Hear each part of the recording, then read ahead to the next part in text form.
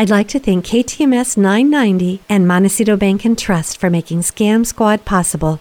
I'm Patty Teal. And I'm Deputy District Attorney Vicki Johnson. Scam Squad is up next. Sound off. 1, 2. Sound off. 3, 4. 1, 2, 3, 4. Scam Squad. Welcome to Scam Squad. I'm your host, Patty Teal. I'm here as always with Deputy District Attorney Vicki Johnson, who always keeps us informed about the latest scams. Welcome, Vicki. Hi, Patty. So today I want to talk to our listeners about caretaker fraud. And Patty, I have to tell you, I'm always sad to have to deal with this topic because I know that most caretakers are good, caring, hardworking people doing a very difficult job and usually for not enough pay. But I recently read a case prosecuted by the Department of Justice in Florida that brought this issue back to my attention, and I felt the need to share it. Well, thank you, Vicki. It is an important topic. And like you, I agree. Most caregivers are amazing, wonderful, generous people. But you do have to be very careful because there's always those odd birds that are not caring and are sneaky and are trying to get your money. Absolutely. So here's the headline that caught my eye. Caretaker of senior couple sentenced for stealing hundreds of thousands from elderly couple's bank account. Oh, wow. That is such a lot of money. What happened? Well, from 2016 to 2019, the defendant, whose name is Sherry Lynn Smith, worked as a caretaker for this elderly couple in Broward County.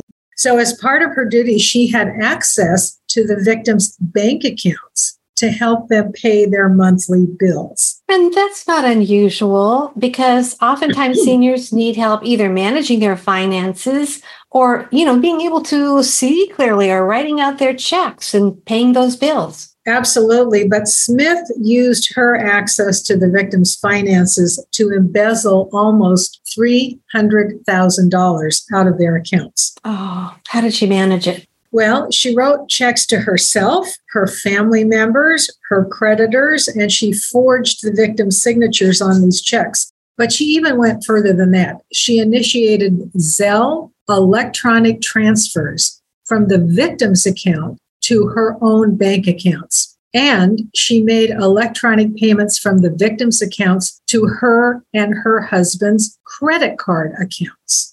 Well, she sounds like she was pretty sophisticated. She used all kinds of ways to access their accounts. That's right, Patty. And it reminded me of a case I prosecuted many years ago where a granddaughter who used to, quote, help her grandmother with her banking, like taking her to the bank, embezzled a large sum of money from her grandmother's account. Wow, that is so shameful. It was indeed, but it's surprising how many times this happens with family members. They actually can be the most serious abusers of their older relatives' finances. Now, in my case, the granddaughter did the same thing as this embezzler. She set up her own bank account and electronically transferred money out of her grandmother's account into her own account. And how did she finally get caught, Vicki? Well, another family member got suspicious and checked the victim's bank account and saw right away what was happening. So she reported the granddaughter to law enforcement.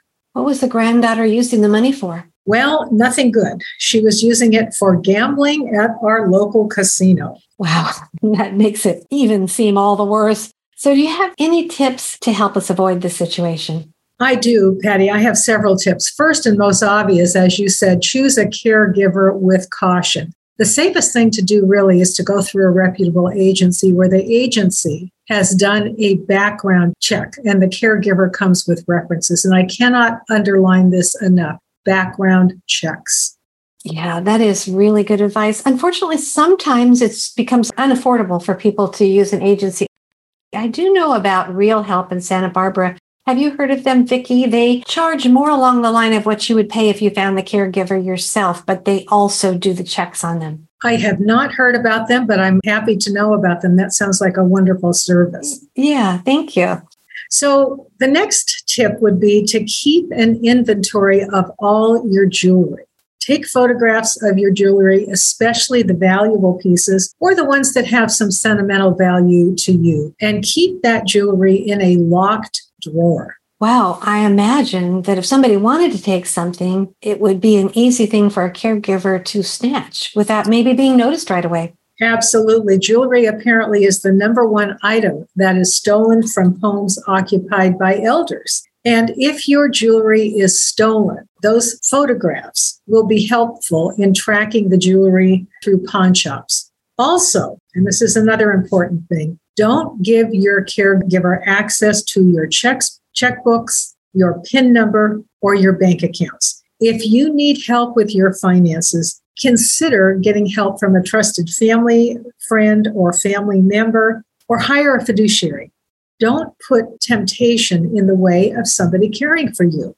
Good advice, Vicki. I imagine you should keep your financial documents and checkbooks locked. Don't just leave them lying around where someone could have easy access to them. That is very good advice and very important to do. And also keep track of incoming and outgoing mail. Don't rely on your caregiver to collect your mail or put your outgoing checks in the mailbox. We had a case in the office many years ago where the caregiver got access to the victim's bank account by getting blank checks from her checking account, which she got from the mailbox. So here's what happened in this particular case. It was kind of scary. She was randomly using checks from the victim's checking account and writing checks to herself or to her creditors and forging the victim's name. And the bank got suspicious. So the bank called the victim, and the caregiver happened to be there when this call came through. And the caregiver heard the bank telling the victim that they wanted her to come in to go over some suspicious activity in her account, and they made an appointment for the next day. Now, the caregiver, who was the perpetrator in this case, heard this phone call. So here's what she did. She left the door unlocked when she left that evening. She came back in the middle of the night, and with a pillow, she attacked the victim in bed and tried to smother her with the pillow. Now, this victim was disabled, but she managed to fight this woman off, and the woman thankfully ran out of the house. She was later arrested. We prosecuted her. She went to prison. But come to find out, when they did a background check on her, she had been prosecuted and convicted several times before for fraud and had been to prison a number of different times. So that's why background checks are super important. Vicki, that is such a crazy story and so very scary. Thank goodness the victim got away. And being handicapped, you said, or disabled, it's amazing that she was able to fight her off. It could have ended with her death for sure. It was a very scary story. We prosecuted this woman for attempted murder because that's really what it was. And she was convicted. Wow. So another tip, Patty, run a credit search on yourself 2 or 3 times a year by contacting one of the credit reporting agencies. And that's to make sure that no one is taking credit out in your name. And the credit reporting agencies are Equifax, Experian, and TransUnion. And you can check once a year with each agency for free. So every 3 months, you could go in and check with one of the different agencies and do it for free just to make sure that no one is taking credit out in your name. And you can do it online. Equifax, for example, is Equifax.com. Same with Experian, same with TransUnion. It's just worth taking that effort. And finally, Patty, take the time to review your bank statements. Make sure that all the withdrawals are one that you have made or that you have authorized. And if you're feeling like you might need help, if you're feeling that all of this is sort of more than you can handle, ask your bank to send a duplicate copy of your monthly statement to a trusted family member or to a professional advisor and have them take a look at it. When one's eyes start to fail, as happens when we get older, a duplicate set of eyes are invaluable to catch problems.